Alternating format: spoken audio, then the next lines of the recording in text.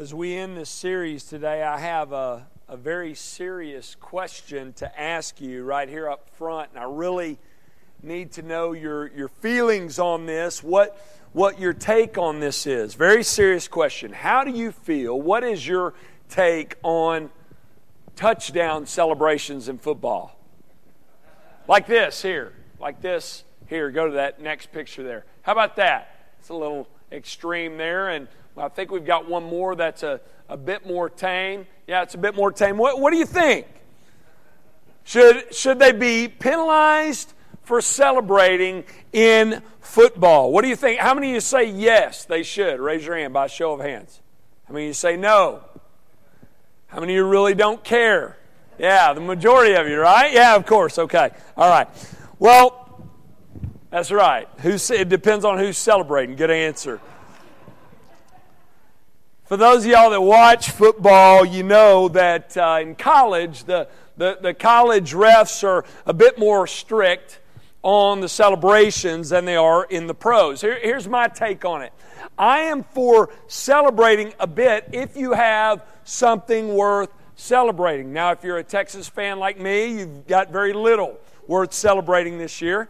And over the past few years. But if you have something worth celebrating, I say you can celebrate. Now, I don't like taunting the other team or celebrating in a prideful way, but if you make an incredible catch or a fantastic run for a touchdown, especially if it's a game-winning touchdown, I'm for celebrating in that situation. Sometimes a team will celebrate after going ahead or for the win, and the refs will throw a flag. And, I just think that's a bit unnecessary, just my personal thoughts.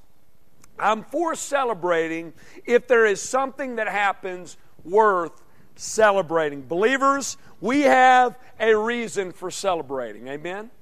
We do. We have more of a reason to celebrate than anyone else. God has given us hope in an otherwise hopeless world. Though we are sinners living in a fallen world, though we have a death sentence set against us because of our sin, God loved us so much that He sent His Son to live for us the life we could never live and die the death we deserve to die because of our sin. And He raised Him back up for us so that we, through faith alone, in Him alone, could be forgiven of sin and made right with God and have life forever, even though we die in His presence, in the presence of our Lord forever. I would say that's worth celebrating, wouldn't you? And what we find as we read God's Word is that God is for us celebrating in that way. He encourages it. When God provides salvation for His people, He delights in His people celebrating the salvation that He has provided. In fact, salvation calls for celebration. That's one of the main points this morning. It's what we're going to talk about today. If you have been saved, you should celebrate. If you have your Bibles, turn to Esther chapter 9.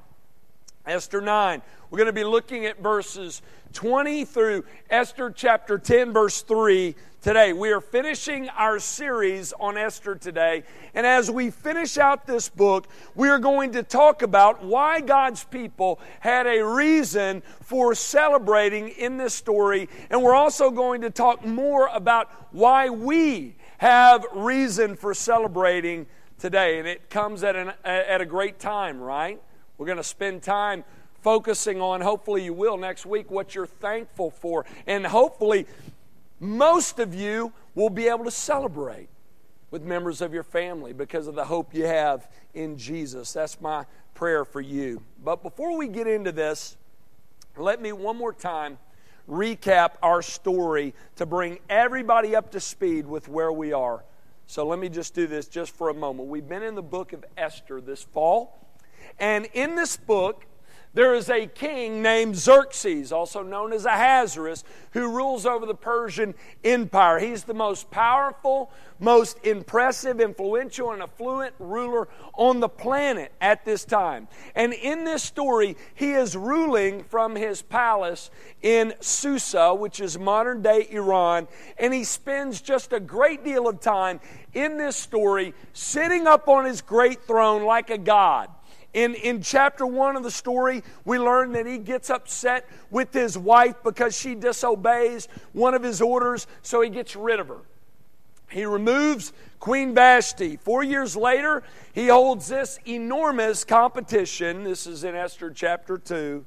Hundreds of women are invited from all throughout the Persian Empire, and one of the women in the competition is a Jewish girl by the name of Esther.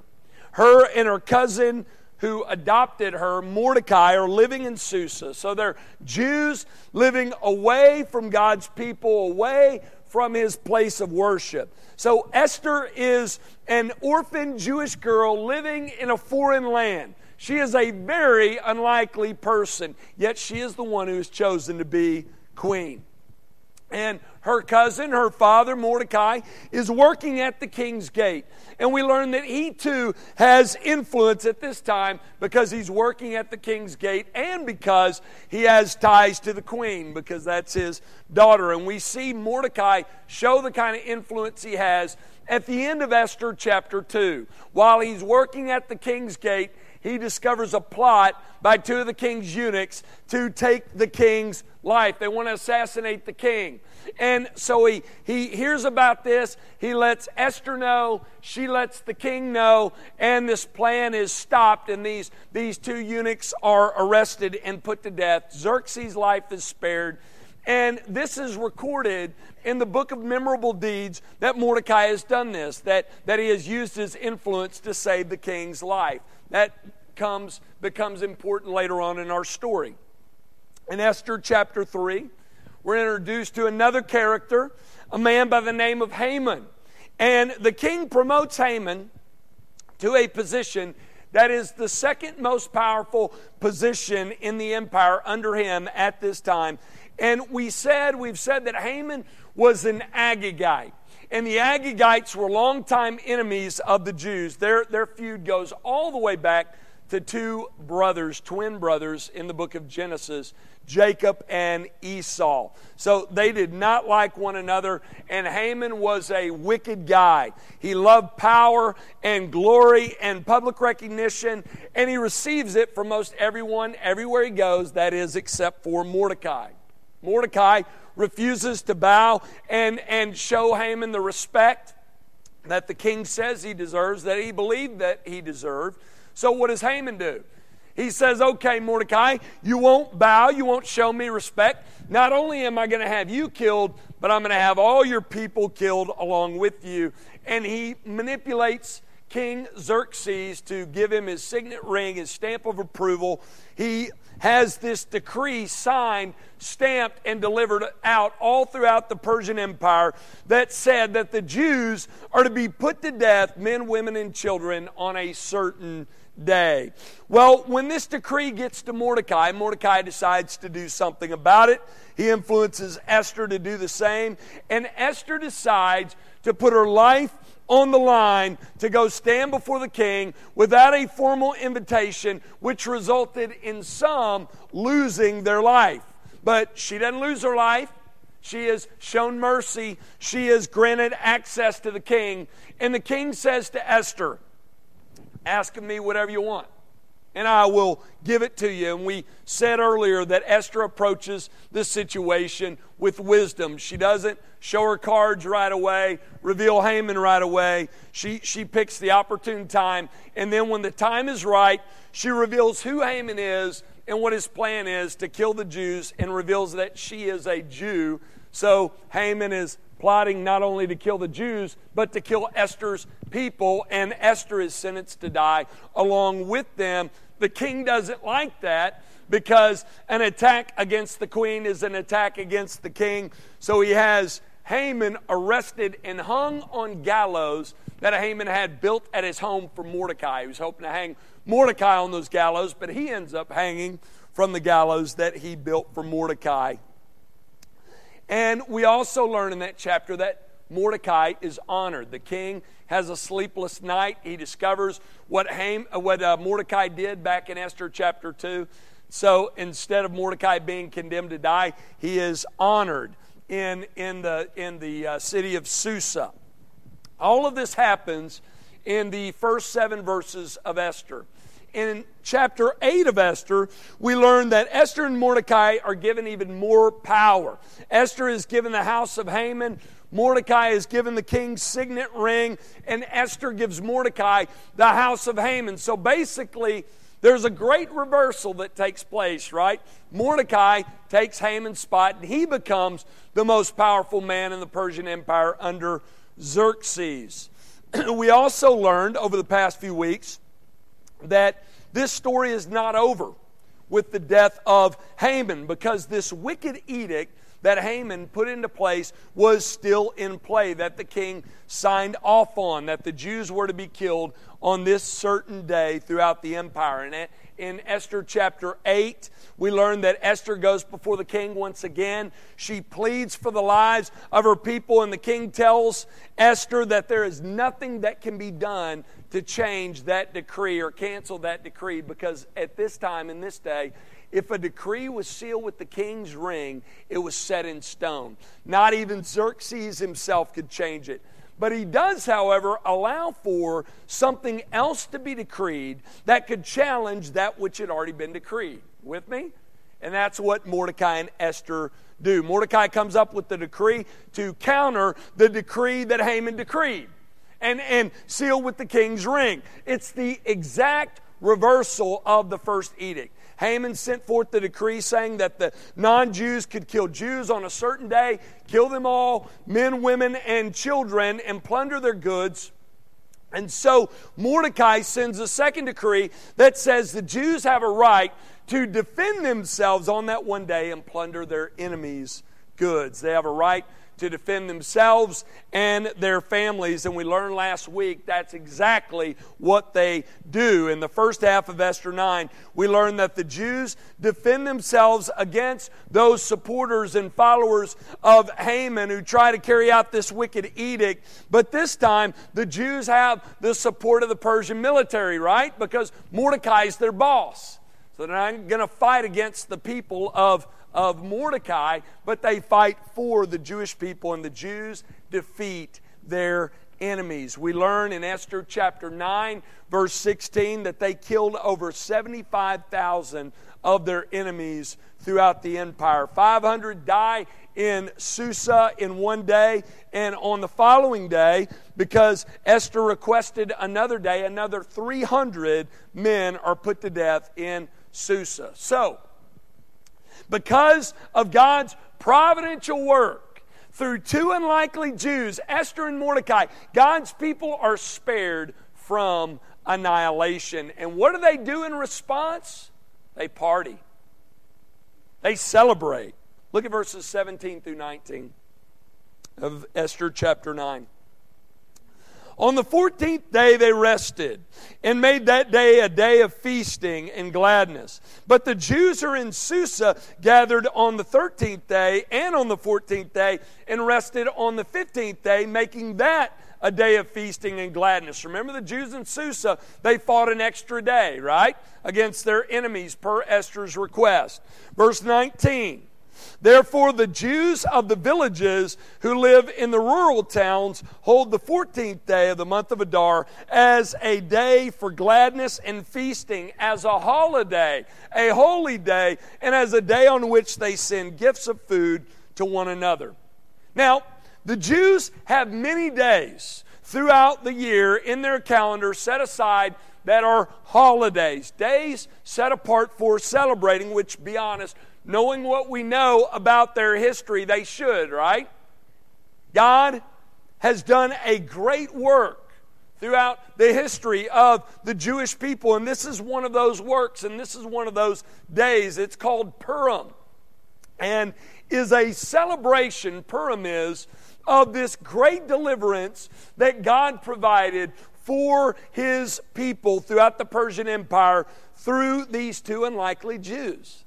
What we're going to do today is we're going to finish out this great book, and we're going to talk about this feast in celebration and talk about why it was established and what it was established for. And we're going to talk about truths that we learn about this kind of celebration and why we have reason to celebrate today and why we as God's people should in fact celebrate. Here's the first point.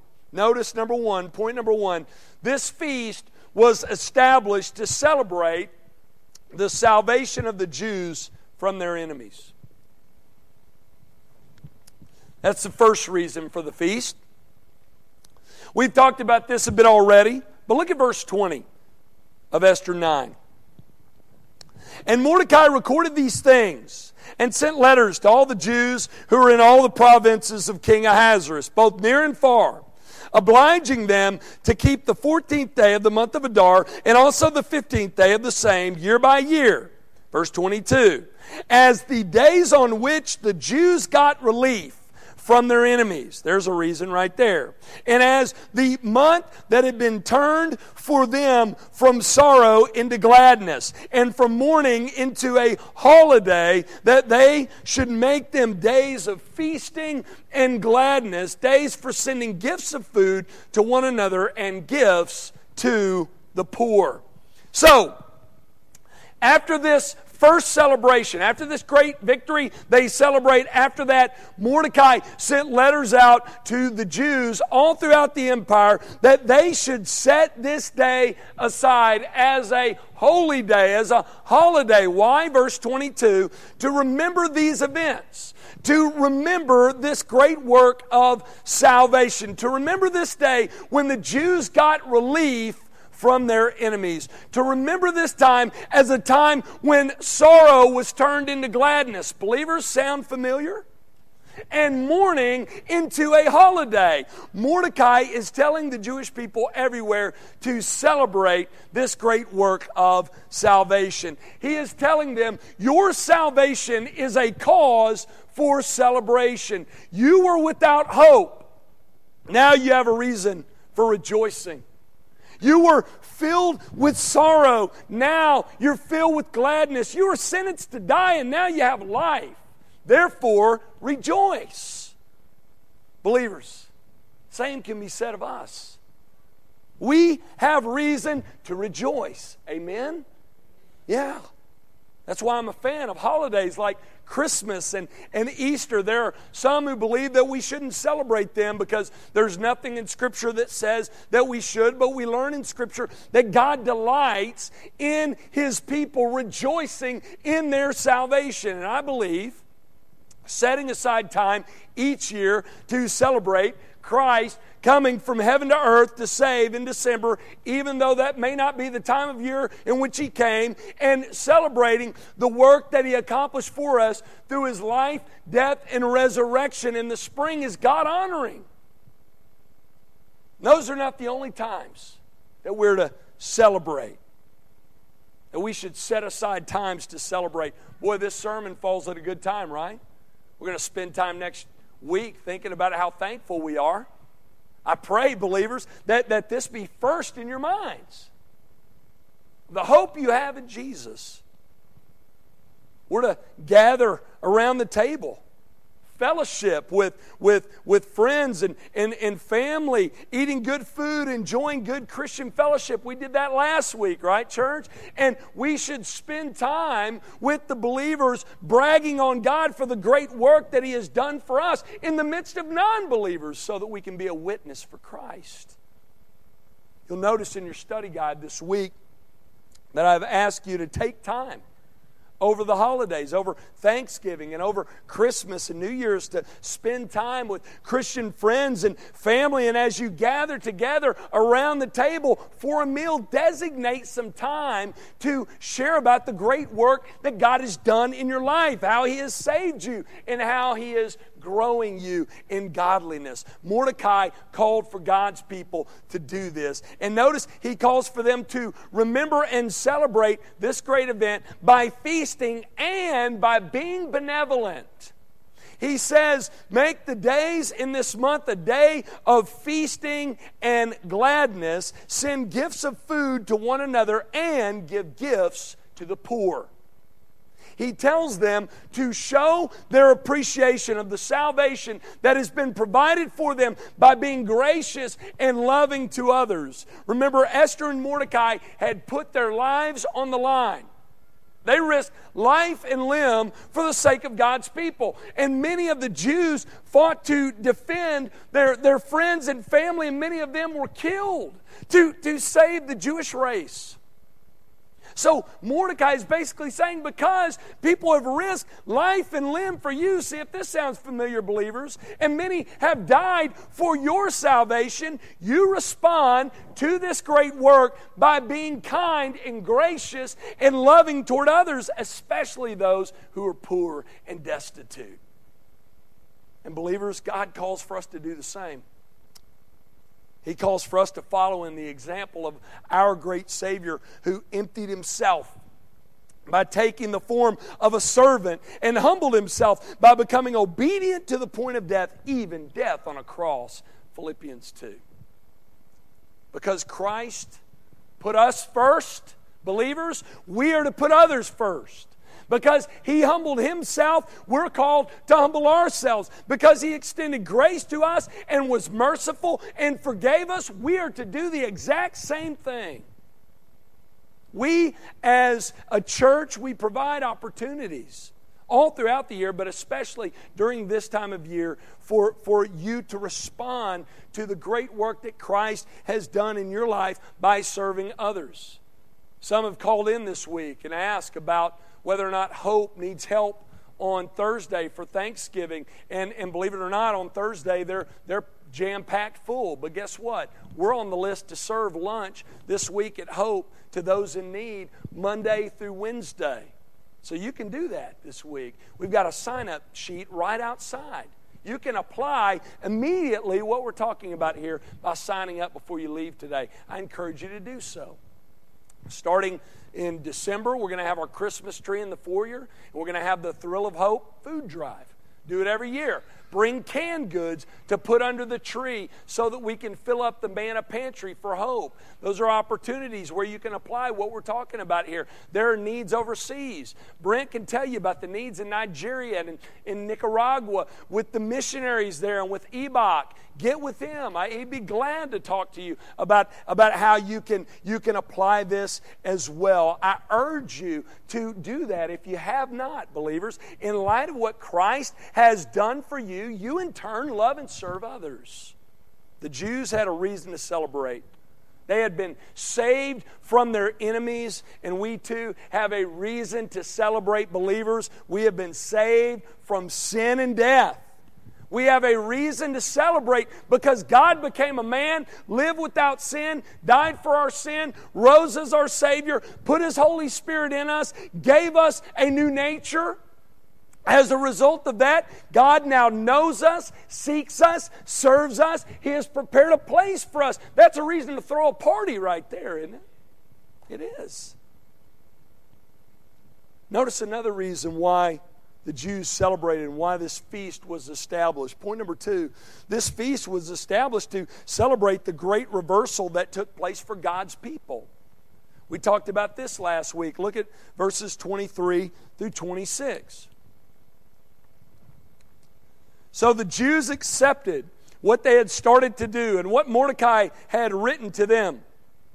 For Haman the Agagite, the son of Hammedatha, the enemy of all the Jews, had plotted against the Jews to destroy them and had cast that is, cast lots, to crush and to destroy them. But when it came before the king, he gave orders in writing that his evil plan that he had devised against the Jews should return on his own head, and that he and his sons should be hanged on the gallows. Therefore, they called these days Purim after the term Pur. So here we learn why it's called Purim. It's named after the term Pur. Remember we said that when Haman was trying to manipulate the king into signing this wicked edict to put all the Jews in the Persian Empire to death, in this one day, we're told that he cast He cast lots to determine the best day, the most opportune time to act. He had lots cast before him day after day, and when the right number came up, he went to the king to make his case against the Jews about how they needed to be wiped out, they needed to be crushed and destroyed, and he shared with them, based upon the lots that had been cast, what day would be the best, most opportune time to act. The Jews celebrated this day and called it Purim to remember how God, through providence, used two unlikely Jews to change the king's mind about the Jews, reverse this wicked edict, kill their wicked enemies, and deliver God's people from annihilation. A great reversal took place on this day. This day that was set to be the worst day in the history of days for the Jews becomes one of the best days. A day that was going to be a day of great mourning. Remember, Mordecai was mourning this day in Esther chapter 4, becomes a day of great rejoicing and feasting. Believers, this story and this event that is recorded for us in the first part of Esther 9 and celebrated in the latter half of this chapter should remind us of the greater day of deliverance that took place hundreds of years after this at Calvary. A great reversal took place there for Christ and for us. That day is one of the most horrible and horrific and sad. It's the most horrific and horrible and sad days in the history of days in history. Yet it is also the greatest, most glorious, most joyous of days in human history. A great reversal took place there. At the cross, though our King was put to death, through His death, our sin debt was paid. The sting of death was removed, and God's righteousness was made available for condemned sinners like you and me. And Christ, though He died, was raised up 3 days later to live forevermore. And because He lives, those of us who are trusting in Him alone for salvation live, even though we die in His presence forever. Though the Jews had reason to rejoice for this great reversal, believers, we have even more of a reason to rejoice. Because though God used Esther and Mordecai to provide temporary salvation in a physical way for the Jewish people, get this, Jesus provides eternal salvation in a spiritual way through His person and work for all who forsake their sin and trust in Christ alone for salvation. Next point. This feast was established to be celebrated by all Jews in every generation. Look at verse 26.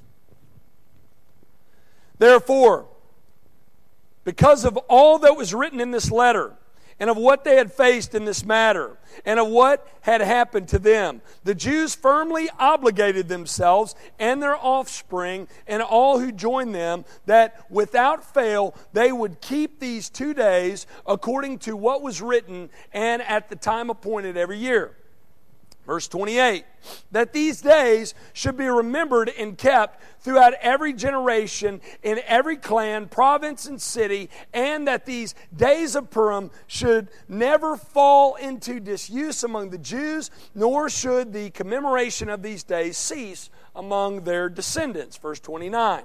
Then Queen Esther, the daughter of Abihail, and Mordecai the Jew, gave full written authority, confirming this second letter about Purim.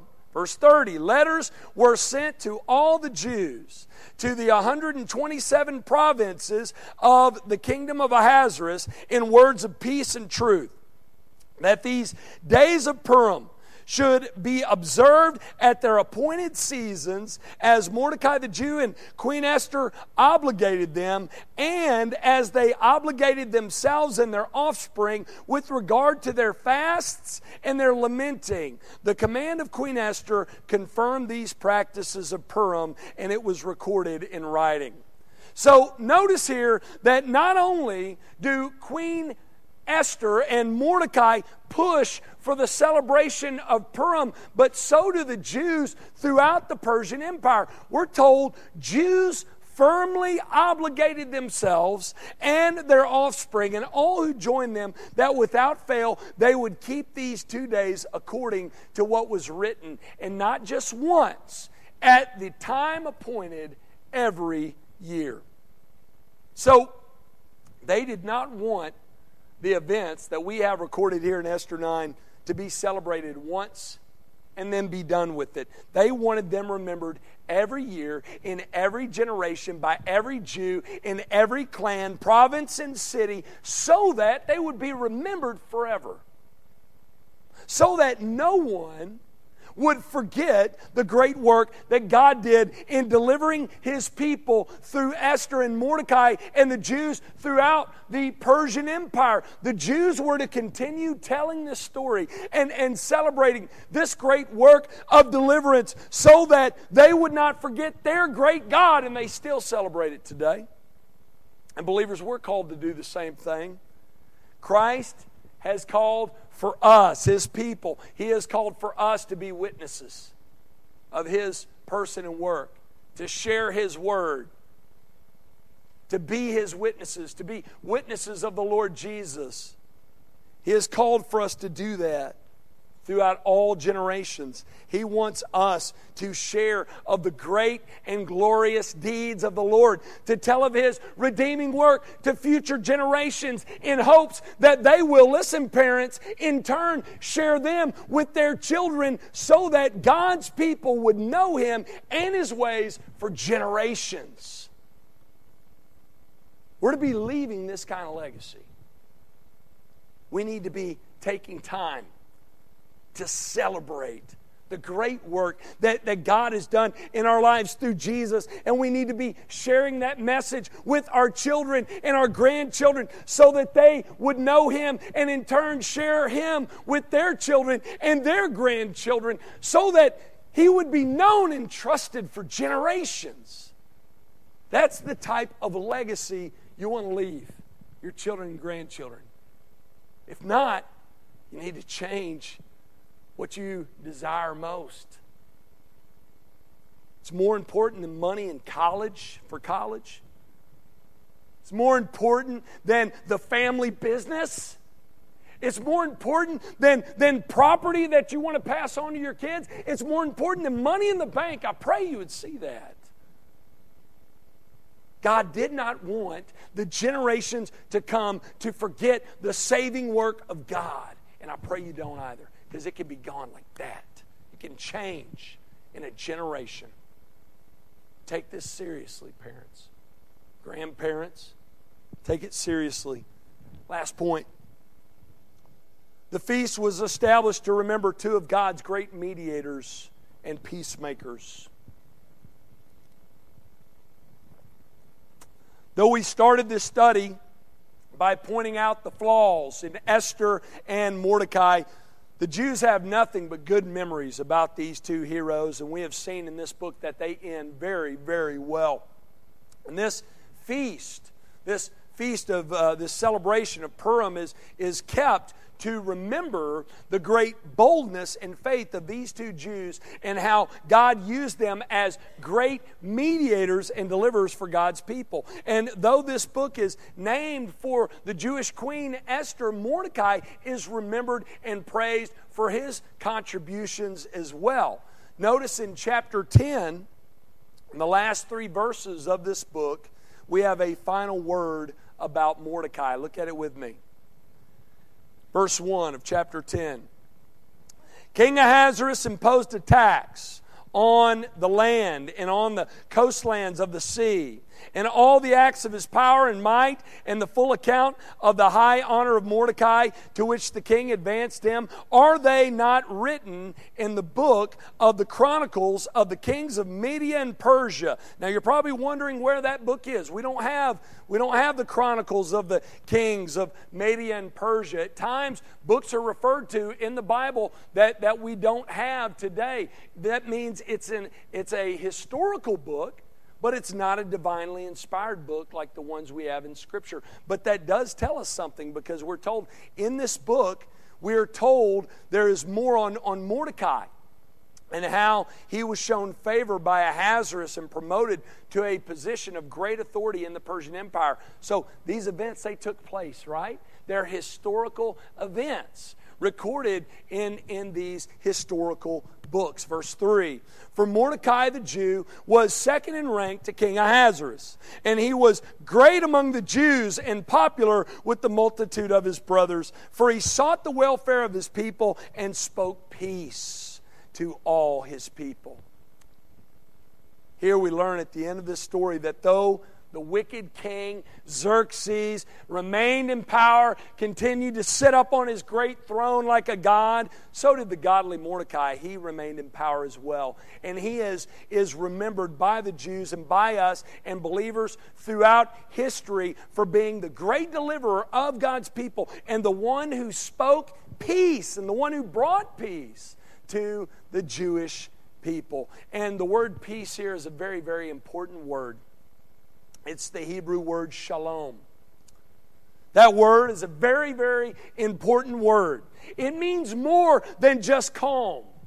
It means more than just the absence of trouble. It means more than being free from danger. It means being at complete peace. Whole peace. It means to be in a right state. When it says that Mordecai spoke peace, when it says that Mordecai brought peace, it means he was used by God to set things right, to bring complete peace.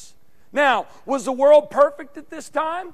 No, we just talked about wicked rulers were not done away with. King Xerxes continues to sit up on his throne. But Mordecai was God's man in God's appointed position of authority. And he spoke and he acted on behalf of God's people. And as a result of God using Mordecai, things were made right for God's people in this pagan Persian land. And again, this story should cause us believers to look ahead to our great mediator, our great peacemaker, God's great Son, the Lord Jesus Christ. When he was born, the angel said in Luke chapter 2, glory to God in the highest, and on earth peace, shalom, among those with whom he is pleased. Jesus is our appointed deliverer, our perfect mediator, our great peacemaker. He came to make peace between us and God. You see, Scripture tells us that our sin has separated us from God. Our sin has set us against Him. And because we're set against God, His wrath and judgment is set against us. That's bad news. That's the worst of news. But we also have the best of news in God's Word. The good news that we learn from God's Word is that God has sent His Son for us to be what we could never be, perfect inside and out. He fulfilled all righteousness for us. He also laid His life down for us. Christ was crushed by God for us so that God would not have to crush us. And He was raised so that we, through faith alone in Christ alone, could be forgiven of sin and made right with God. That's the gospel.